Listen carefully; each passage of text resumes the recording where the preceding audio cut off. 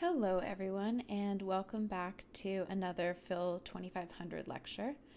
This week is our week 10 lecture, and we are talking about Jennifer Nash's article, Practical Love, Black Feminism, and Love Politics. And for those of you who don't know, my PhD dissertation is on love, and so I really loved this. I loved this article. Okay, so first a little bit about Jennifer Christine Nash. She's a professor of gender, sexuality, and feminist studies at Duke University. She's the Jean Fox O'Barr Professor of Gender, Sexuality, and Feminist Studies at Duke University. She earned her PhD in African American Studies at Harvard University and her JD at Harvard Law. Wow, very impressive. She is the author of 3 books, The Black Body in Ecstasy, Reading Race, Reading Pornography, which was awarded the Alan Bray Memorial Prize by the GL/Q Caucus of the Modern Language Association.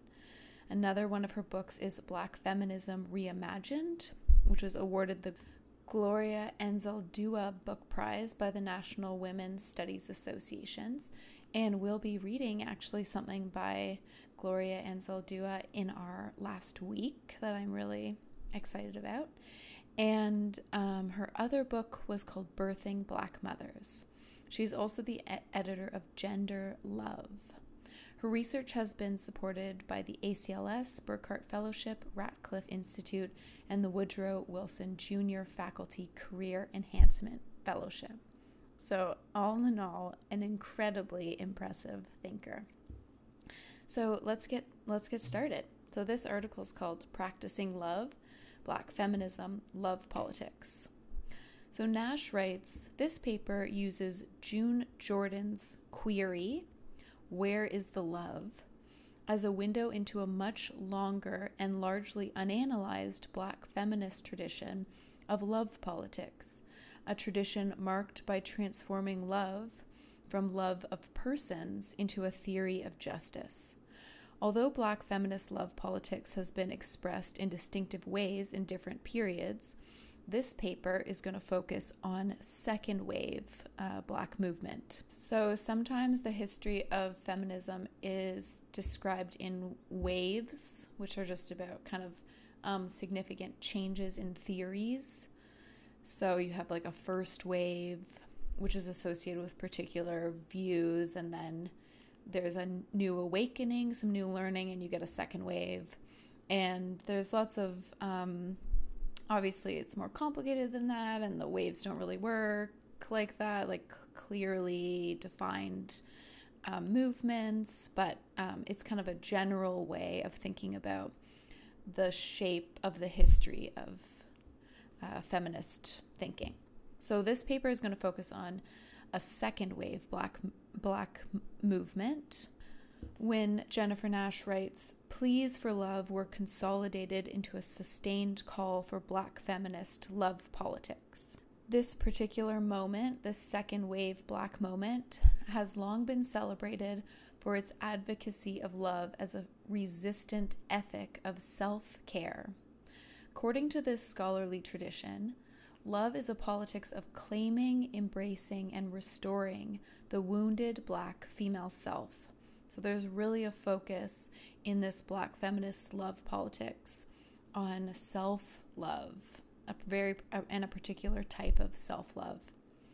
Nash writes, my interest in Black feminist love politics departs from interpretations of love as simply a practice of self-valuation. So just self-love where you value yourself in a particular way. That's not what this self-love is about.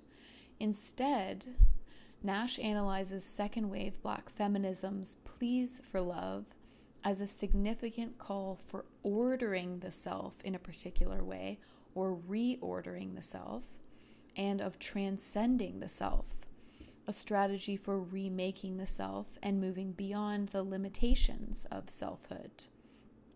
So this paper reads Black feminist love politics, insistence on transcending the self, and of producing new forms of political communities as a kind of affective politics. And Nash gives us a definition of what affective politics means. So Nash writes that she uses the term affective politics to describe how bodies are organized around intensities, longings, desires, temporalities, repulsions, curiosities, fatigues, optimisms, and how these affects produce political movements, or sometimes inertias. And if you think about I don't know how much people know about the history of philosophy, but there's a real emphasis for a long time on the rational, on the mind, or kind of like the stereotype of the brain in the jar, the brain in the vat. So if you can think about an affective, sometimes people talk about an affective turn, and Nash will talk about it this way later, but this is kind of a change from this super hyper-rational, disembodied way of thinking about things. So if you think about kind of affect as being about embodiment, as being related to feelings, emotions, but really about like the importance of bodies, and that we're embodied. I just said body like 7 times. Okay, so Nash goes on to say, I'm particularly interested in reading Black feminism's affective love politics as a departure from the kind of political work that Black feminism is often associated with, which is identity politics. So reading Black feminist love politics as an affective project, as this embodied project, serves 3 purposes. First, this paper intervenes in scholarly conversations which advocate for the emergence of a politics of love by highlighting Black feminism's long labor of love politics. So basically Nash is saying, like, look, we have these thinkers who are saying we need a politics of love, and this paper is about saying, hey, Black feminist thinkers have been doing a politics of love for a long time. The second thing that the reading Black feminist love politics as an affective project does is endeavors to center Black feminism in affect theory's intellectual genealogy.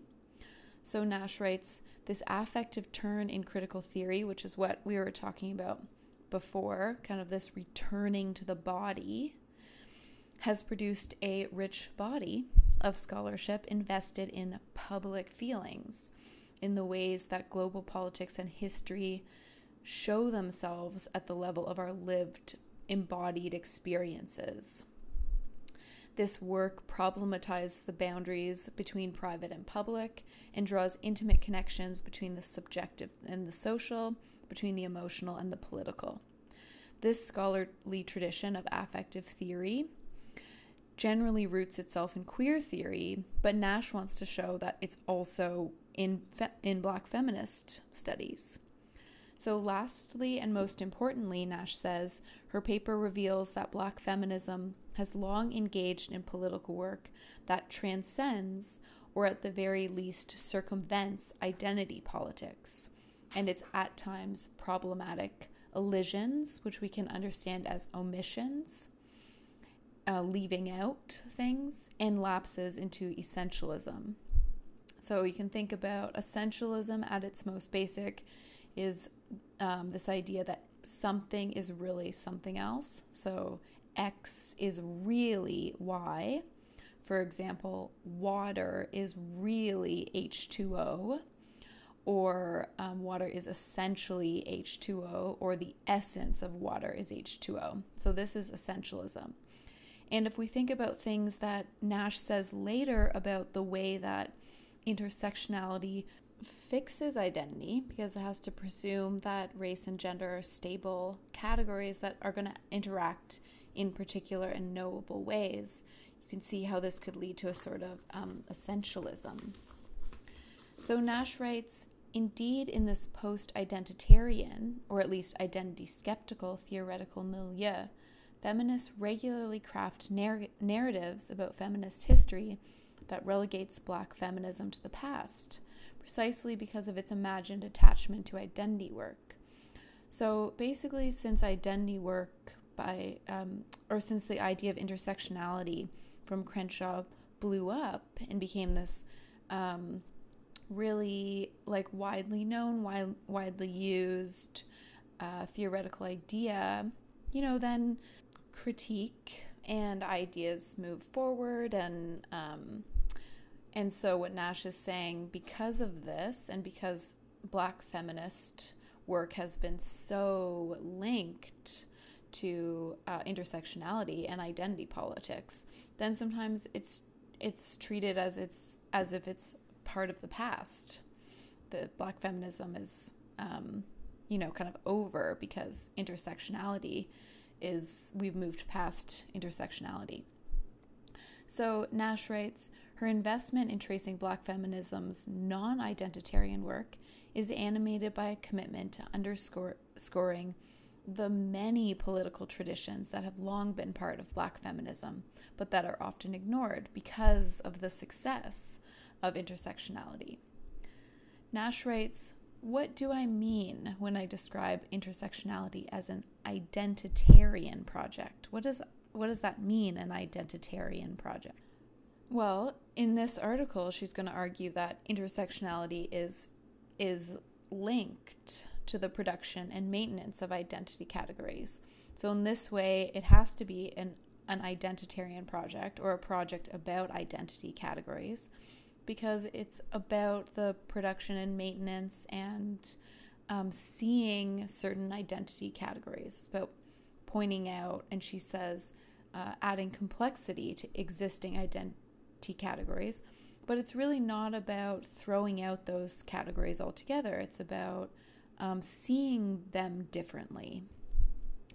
Nash writes, intersectionality's investment in particularity or complexity is obvious in its investment in using Black women's experience to problematize the rigid distinction between race and gender. And this is what we saw in Crenshaw's article. But it still maintains a fundamental faith in the categories as meaningful, legible, and coherent. So if we think about the Crenshaw article that we read, her point was to point out problems with the race and gender categories as being strict and distinct and easily separable. But her work wasn't about getting rid of these categories altogether. And there might be reasons that we want project that actually gets rid of them or doesn't rely on them or doesn't maintain them or continue to produce these identity categories. Nash writes, Crenshaw's juridical intervention was not to abandon anti-discrimination laws' reliance on categories, both for addressing injuries and for granting relief.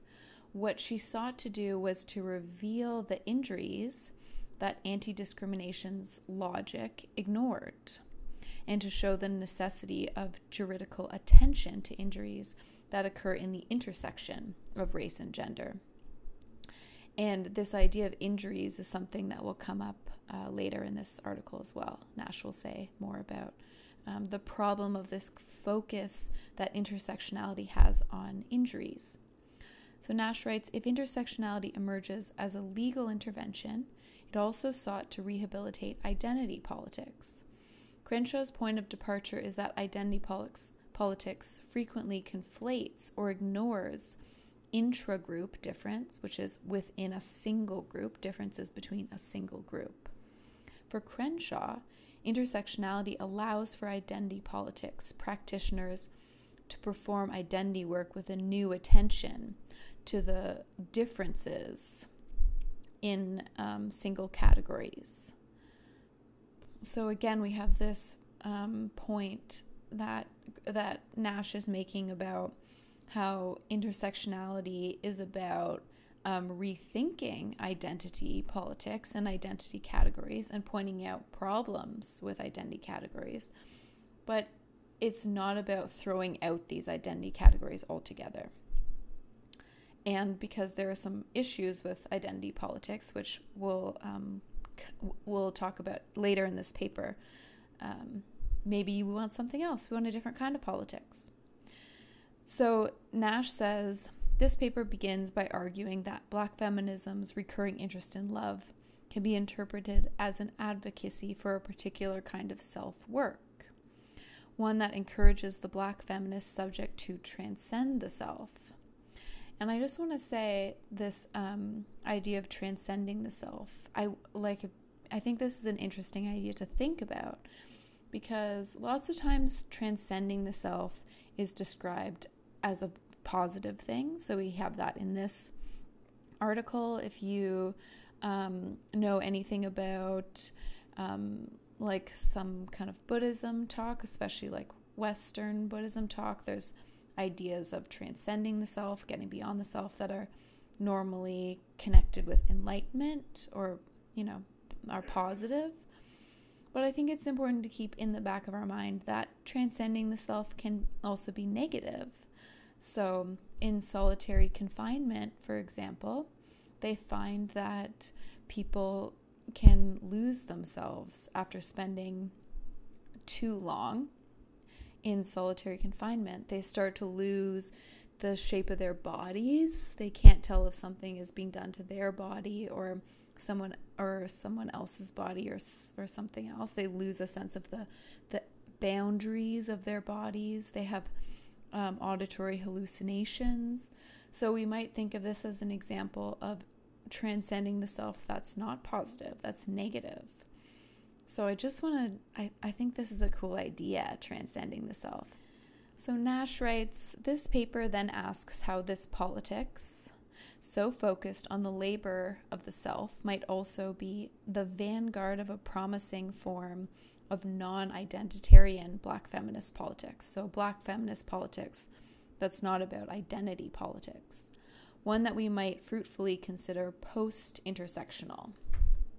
And she uses post-intersectionality as an invitation to problematize the interdisciplinary fetishization of intersectionality's complexity, and to think about Black feminism as much bigger than intersectionality, and to uncouple Black feminism from intersectionality, to move toward recognizing Black feminism's other political traditions and other political contributions. So now we're at the section called Self-Love as a Practice of Freedom. And this section gets into Alice Walker's idea of womanism, which I'm so glad that we're going to talk about, because it would have been bad, I think, to talk a lot about Black feminism in a class and never come across the term womanism. So in Alice Walker's book, In Search of Our Mother's Garden, she has a 2-page definition of womanism, which is a new term for Black feminism. Walker's feminist, Afrocentric, healing, embodied, and spiritual definition is at times quite specific, referring to a Black feminist or feminist of color. And at times it defines womanism associatively by connecting the womanist subject to a set of beliefs and practices. Though the definition moves from the specific to the general, from the material to the spiritual, it emphatically stakes out womanism as a political project that's separate from feminism. For Walker, womanism is distinct from mainstream feminism because it emerges from an imagined Black woman's standpoint. Although Walker documents the social and historical context from which womanism emerges, she also differentiates it from mainstream feminism. Womanism for Walker is serious, grounded, universal, and purposeful, whereas feminism is its opposite, somehow trivial, diminished, selective, and silly. And I would like to add, maybe because I'm feeling a little defensive of feminism, but there are Black feminists who specifically identify as feminists and not womanists. But it's good to have another term in our back pocket, and I think it's an important recognition of the whiteness of mainstream feminism that we've been talking about. So Nash writes, Walker's definition does far more than distinguish a womanist practice from a mainstream feminist practice. It crafts an episteme, which is a system of knowledge. We can think about it as a system of knowledge from Black women's imagined lives. So we have the epistemology term there in episteme. Womanism amplifies the centrality of love to Black feminist politics, which is not something that we've seen in feminism, right? Love isn't central to feminism, at least not in this really in this way that it's central to Walker's womanism. So Nash writes, love is central to the very definition of the womanist subject, who feels love for other women, for humanity, for the spiritual world, for celebration, and most importantly, for herself. So self-love is really at the center of womanist theory, which I just think is so cool and not something that we've actually talked about that much so far in our readings, about the importance of self-love. And I'm so excited that we're reading something that really focuses on self-love as a radical political act. Yes. But not just this kind of, but I think what's cool about the self-love in Nash's article is that it's not self-love as self-care in the way we see it everywhere on Instagram and stuff. It's not about having baths, although those are nice too, but it's a self-love that requires work and challenging yourself and transcending yourself, and for this political purpose. It's hard. So for Walker, womanism's universality is rooted in Black women's particular experiences. She writes, part of our tradition as Black women is that we are universalist. Black children, yellow children, red children, brown children, that is the Black woman's normal, day-to-day relationships. In my family alone, this is Alice Walker, we are about 4 different colors. The embrace of difference becomes a way of connecting womanism to Black women's imagined experiences and traditions. Nash writes, what she's particularly interested in, as the most novel, underanalyzed, and transgressive portion of Walker's definition of womanism, is her call for the womanist subject's unwavering self-love. Walker suggests that self-love stands at the heart of the womanist project and functions as a prerequisite for the other kinds of humanistic, sensual, erotic, and spiritual loves that the womanist embodies. Self-love, it seems, is the only love that must always exist. It is the love that enables the other loves that Walker's womanist embodies, engenders, and relishes. It is also the love that allows for the pleasures the womanist subject enjoys, the pleasure in the folk, in the moon, in roundness, in music and dance. And I just want to say that we might want to think about this idea about that a self-love that underpins all these other loves, and how we think about that. Do we think then that we have to achieve some kind of self-love first before we can find these other things? Do we just need to have some self-love so we can experience these other loves? Is there a tipping point? Like if we have 2 points of self-love, we can't experience, but if we have 5, we can. So just thinking about this idea of one love underlying or making other loves possible. Because this is an idea I think we see in popular culture, that you have to love yourself before you can love other people. But self-love, learning to love yourself can be the work of a lifetime, I think. So it would mean putting off other things. Okay, at its broadest, Walker's plea for self-love articulates a relationship between self and politics, revealing that womanist politics requires a particular orientation of the self. That, I think, is such a cool idea. It's about being in the world, oriented to the world in a particular way. And that ethical management of the self might even might have to come first before the political and creative projects that the womanist subject engages in. So let's stop there, and I'll see you at part 2 of our Nash lecture. Okay, bye. Okay, welcome back to part 2 of our Nash lecture. Nash lecture, that's hard to say clearly without really running them together in a snake-like way.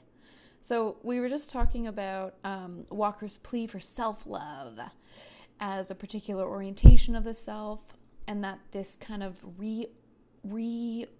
ordering of the self, reorienting of the self might have to come before the political and the creative project that the womanist subject engages in. So Nash says, okay, but what does this arrangement of the self look like? What are we talking more specifically when we mean a particular orientation of the self? So she writes, Elizabeth Povinelli argues that love is a political event. But what kind of political event is the womanist call for self-love? For Walker, Nash writes, love is a strategy of orienting the self away from the frivolous, from the insignificant, toward what she describes simply as the serious. The womanist subject is grown. She orients herself toward grown-up doings, toward knowing more, toward a kind of social engagement that transcends the self. And this, I think this is so cool, this association with kind of being a grown-up and having this this particular loving orientation of the self. And it reminds me of the Akan people of West Africa. And there's some debate about this, but some people writing about the Akan people, like contemporary Akan philosopher Kwasi Wiredu and Kwame Geki, talk about how personhood is not something that, becoming a person is not something that just happens to everyone. It's a moral achievement that is bestowed on you by the community. So if you're being good, if you're like helping and being a good community member, then people might say you're a real person. You become a person because of the way you are acting, what you do, how you are. And if someone is not being a good community member, then they might say they're not a real person. And I think there's kind of maybe a cool link that's happening here. So Nash writes, being grown describes a self who's prepared to move beyond itself, a self that recognizes the limitation of selfhood, a self prepared for a certain radical curiosity about the social world. And I think this idea of radical curiosity maybe can help us understand the limitations of selfhood that Nash talks about in this article. Because a radical curiosity to me suggests that we go beyond just kind of our own, being curious about just our own experiences, you know. If you're not queer, for example, a radical curiosity might make you just interested in those experiences of others that you don't have yourself. Okay, so Nash writes, the politics of womanism is an active working on the self, preparing it for the labor of social engagement. What a cool idea, right? You got to work on yourself so that you're ready for the work of being with others, which is sometimes hard. And I don't know if you have this experience too, but sometimes I have these moments where I react to someone I love, or even a stranger, in a way that I don't like because of something in myself, right? Maybe an insecurity, something someone says hits a nerve. You know, maybe like one of my nerves is when I feel like people don't think I'm smart. And so maybe then, you know, they make a comment, I feel hurt, like I'm not being taken seriously as a serious intellectual, and I react in a way I don't like. And maybe this is one way we can kind of think about this idea of the necessary work of actively working on yourself in order to prepare for the labor, the work of being with others, which is work we love, but is work sometimes. And work that we do so that we're prepared for the task of advocating for the survival and wholeness of all people. To put it another way, womanist politics requires subjects to work on themselves in order to transcend themselves. It is then a radical articulation of the political limitations of selfhood. And I wish Nash had said a little more about these political limitations of the selfhood. But maybe one way we can think about them is just the political limitations of identity that Nash talks about in this, right? Of fixed identities, of fixed selves, of frozen selves, and how that's politically limiting. I'm just getting so excited. I love this one. Okay, so for Audre Lorde, Black feminist love politics requires turning the self away, terror and loathing from a fear of any difference that lives in that deep place of knowledge inside us. Lorde then is making an implicit claim about the untrained self, that it fears difference, and urging Black feminist subjects to embrace a politics that names that fear and actively labors to topple it. I really love that phrase, the untrained self, which is, maybe that's one way to think about what we've been doing, right? Is self-training. Like Audre Lorde, June Jordan treats love as a configuration of the self that labors to transcend the fear of difference. For Jordan, the political act of undertaking self-love is the process of embracing difference and becoming more expansive in one's idea of the political community. Both Lorde and Jordan suggest that the labor of crafting a collective, a political community constructed around difference requires a serious undertaking, the task of working on, or perhaps even against, the self. The self is then able to recognize the possibility of a politics organized not around elisions of sameness, and I'm understanding this word elisions means omission. So for sameness, I think you need to deliberately leave things out for there to be sameness. It makes me think of that really stupid idea. I think we can say this one is, or maybe is stupid a bad word. The bad idea of colorblindness, right? I think this is a really good example of how we get sameness by deliberately leaving something out.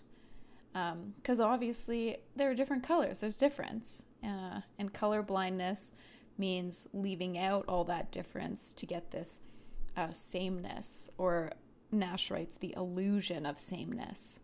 So this lovingly oriented self is organized around the vibrance and complexity of difference, which something we talked about in another lecture. I can't remember who it was now, but they talked about difference as not being this place for fear and a reason for hate, but as this place where it can offer like new creative possibilities and this vibrancy of difference. What Walker, Lorde, and Jordan share is a fundamental conception that love is a labor of actively reorienting the self, pushing the self to be configured in new ways that might be challenging or difficult. And Nash notes they also explicitly resist rooting love politics in romantic love, so it's not about romantic love. Black feminist love politics practitioners rejected the notion that the political call to love is simply a call to love others. And I wonder what people who know more about Christian ethics would think about this, if we think Christian ethics is more about a call to love others, or if there's also a call in Christian ethics to love the self. And Nash notes that this is in contrast to some other Black feminist thinkers, like hip-hop feminist Joan Morgan, which, imagine that on your business card. Hip-hop feminist Joan Morgan. What a cool job. whose concept of love is not about transformation of the self, but instead it's about romance.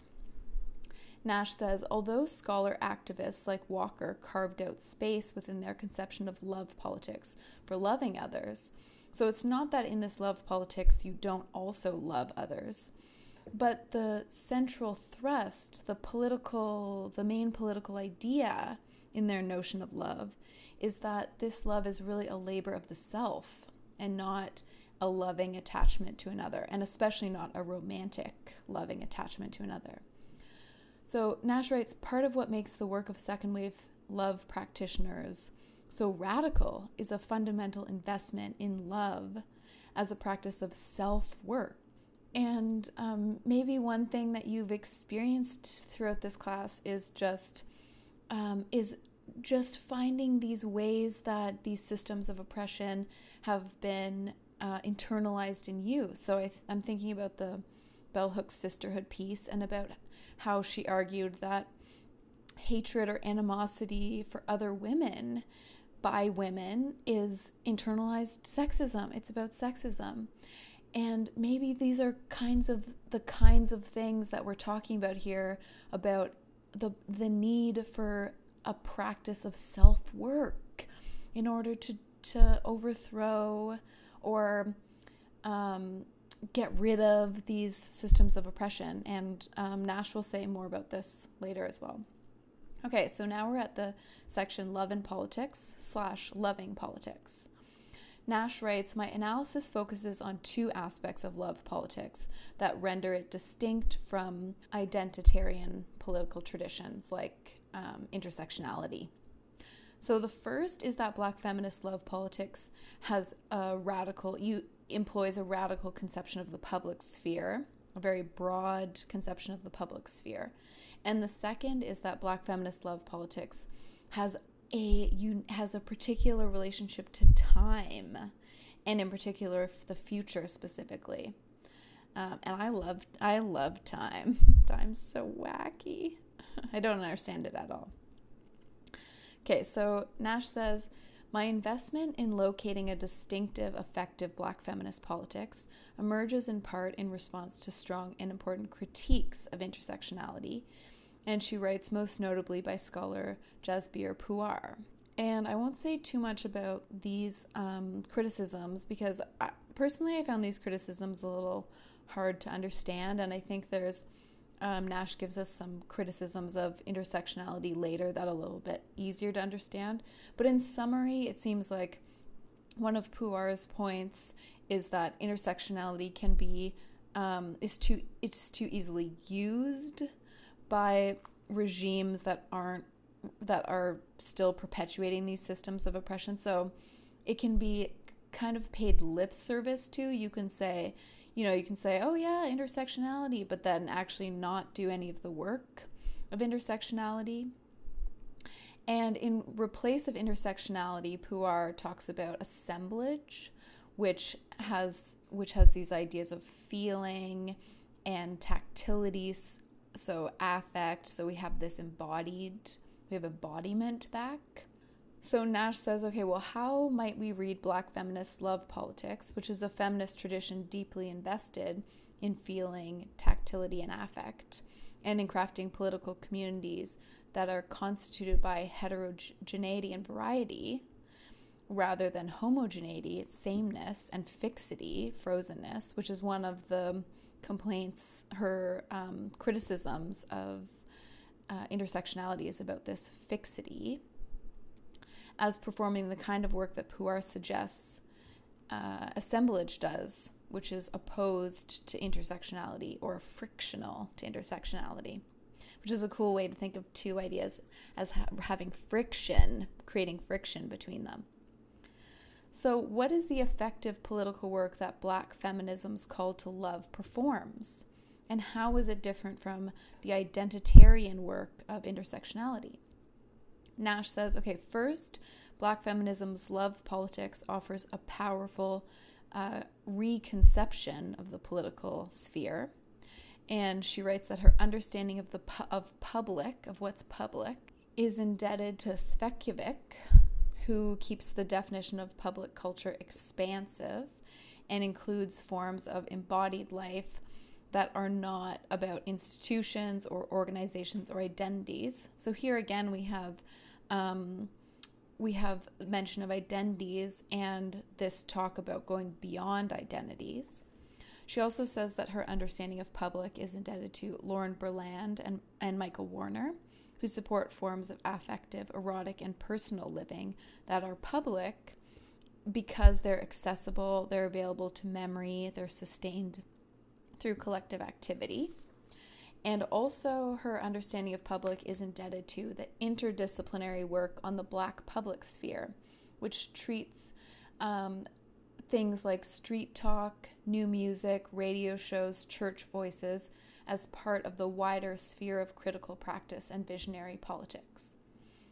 Nash writes, if communal affect constitutes the ties that bind communities, so we can think of communal affect as being kind of a communal embodiment and about our relation, the relations that bind communities, then Black feminism's love politics creates a public culture that's based on a collective public feeling of love. So it's about a community that's sharing in a particular feeling of love or a particular type of love. And remember, for Nash, this is about the self being oriented in a particular way to the world. So this is also what Jordan calls a steady state, deep caring and respect for every other human being, and a love that can only derive from a secure and positive self-love. So this steady state of deep caring and this respect for every other human being is a love that comes from a secure and positive, a person who is secure and loves themselves in this. And again, not in this way that I think we see in our culture right now, where self-love is really kind of equated or collapsed to self-care or essentialized to self-care. So what self-love is really self-care. But that's not what is being talked about here. This self-love here is much more active, involves hard work. Okay, so Nash writes, love then is a practice of self, a labor of the self that forms the basis of political communities rooted in a radical ethic of care, a public sphere rooted in a shared commitment to self-love, self-respect, and self-determination. And we had Jordan talk about this steady state of deep caring and respect for every other human being. And we might think whether that's too small, whether that community of every other human being is too small, because we don't just live in a planet we don't live in a community that's just made of human beings. We live in communities that are made of non-human animals, of trees, of grass, of rocks, of water. So we might think whether there's something too narrow about what's happening here. But we can talk about that on the class chat or something.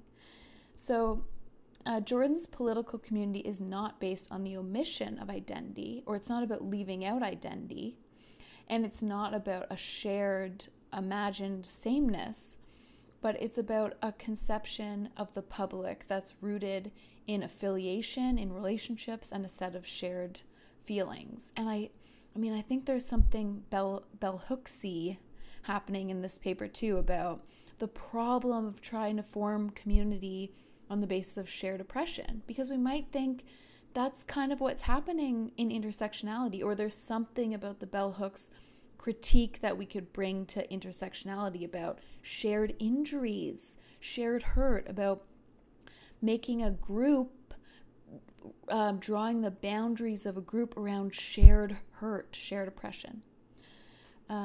Okay, so this is not, of course, to argue that Jordan doesn't recognize the profound social inequalities and how they are allocated in ways that coincide with race, gender, class, and sexuality.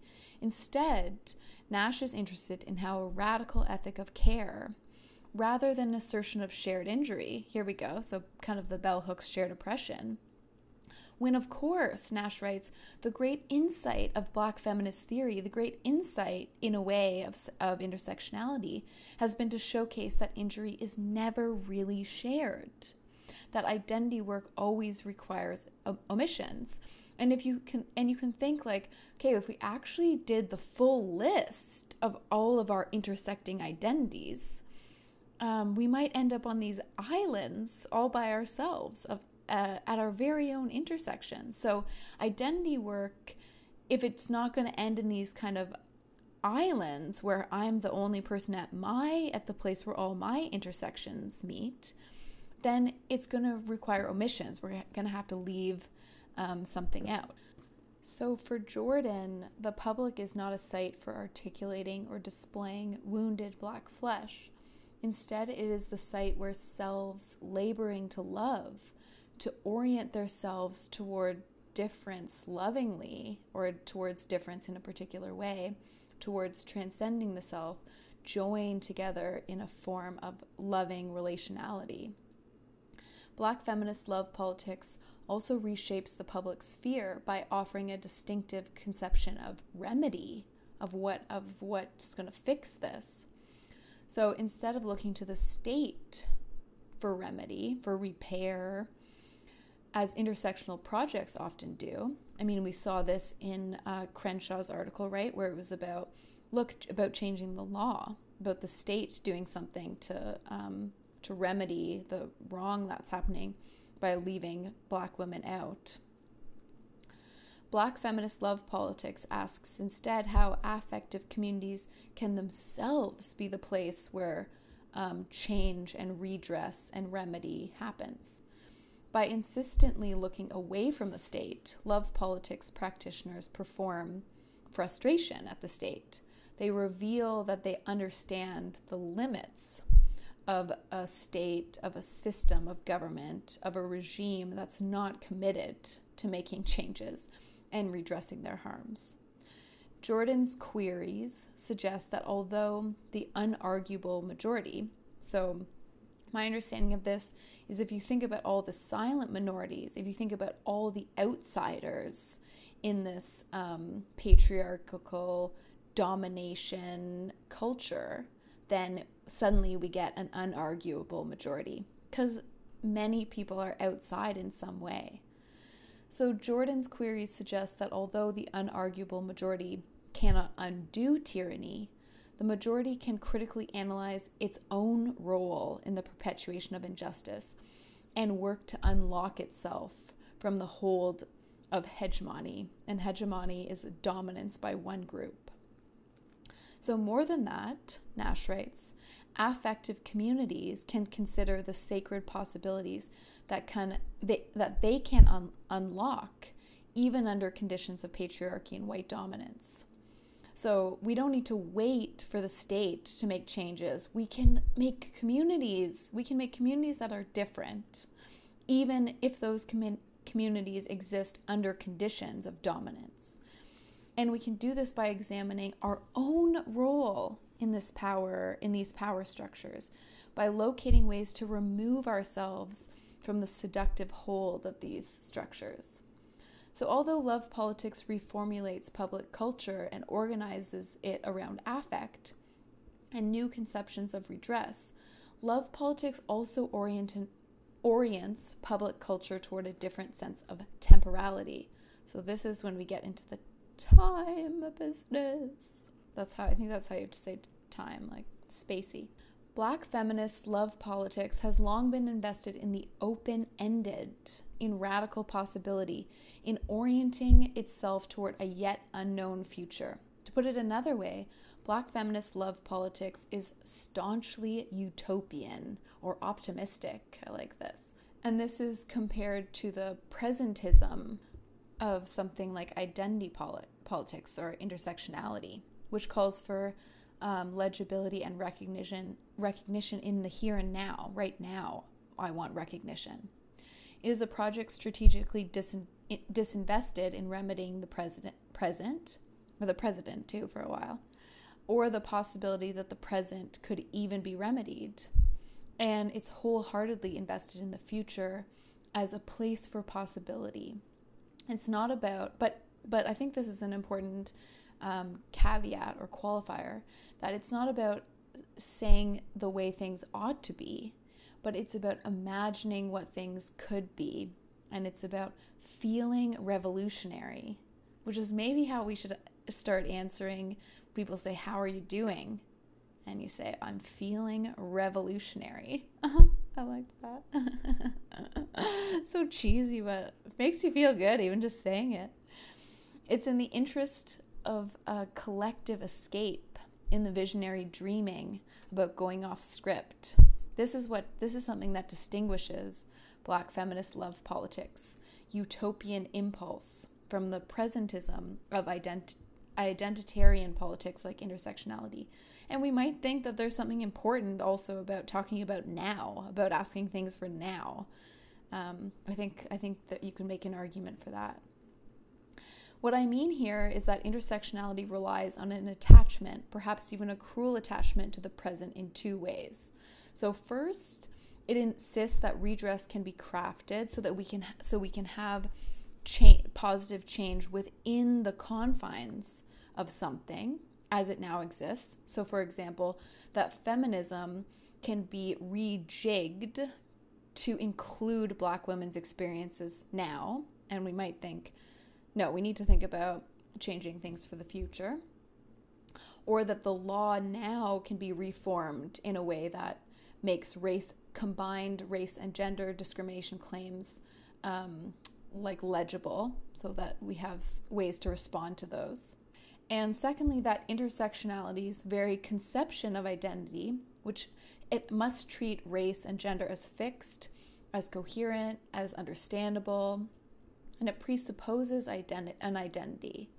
And so it disavows futurity, or perhaps more accurately, it prematurely anticipates identity in a way that fixes these identities. It fixes identities because it presumes race and gender are stable categories that interact in particular ways that we can know about and talk about. And it also aspires to make visible identities and their intersections right now, what's happening right now. Love politics practitioners, on the other hand, dream of a yet unwritten future. They imagine a world ordered by love, by a radical embrace of difference, by a set of subjects who work on and against themselves in order to work for each other. And I just think this is such a great line. Subjects who work on or against themselves in order to be better for each other. That's feeling revolutionary. So Black feminist love politics crafts a political community that rejects this idea of the wounded subject that lies at the heart of identity politics. In its place, it crafts a collectivity that's marked by communal affect, communal feeling of a communal feeling, a utopian, visionary, future-oriented community held together by affiliation, by relations, and public feeling, rather than some kind of imagined or enforced sameness. And the last section is just kind of a summary. It's called Thinking Love, Doing Love. This paper has endeavored to show that Black feminism's long tradition of love politics, particularly as it was being thought of during the second wave, has effectively amplified a material and political idea of love. Love acted as a doing, a call for a labor of the self, an appeal for transcending the self, a strategy for remaking the public sphere, a plea to unleash the radical imagination. Isn't that? That's such a fun phrase, radical imagination. And a critique of the state's blindness to the violence it afflicts and enables. And we have a little warning at the end. Beware.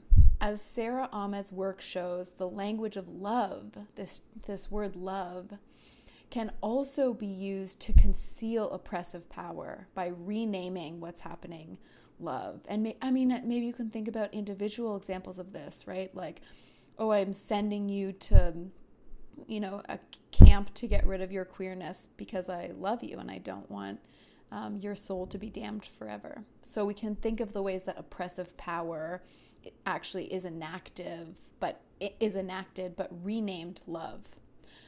So Nash says, okay, it is important to consider how claims to acting in love can also be claims to power. This paper celebrates Black feminist love politics as producing a number of critical shifts. One, that pointing out Black feminism's long labor of love politics, and this reveals an understudied Black feminist political tradition and underscores the importance of not reducing Black feminist work exclusively to intersectional work. Second, it highlights Black feminism's long-standing interest in affect, which exposes that the roots of the affective turn in theories is far more varied than it's often thought. It's often just described as being something that came from queer theory, another awesome kind of outsider theory. But, that Nash is saying, look, it was also happening in Black feminism theory. So finally, reading Black feminism's love politics takes up the challenge that Hart and Negri advocate when they champion a politics of love. So it's also answering this call that people have made that we need a politics of love. And Nash is saying, Black womanists or feminists have been doing it. It's there, that history, that theory that works there. Where is the Love is transformed by Black feminism's visionary love politics from a personal question about romantic love into a political call for transcending the self and transforming the political sphere. So that's it for this week's lecture. See course announcements for some important course notes, and have a lovely weekend.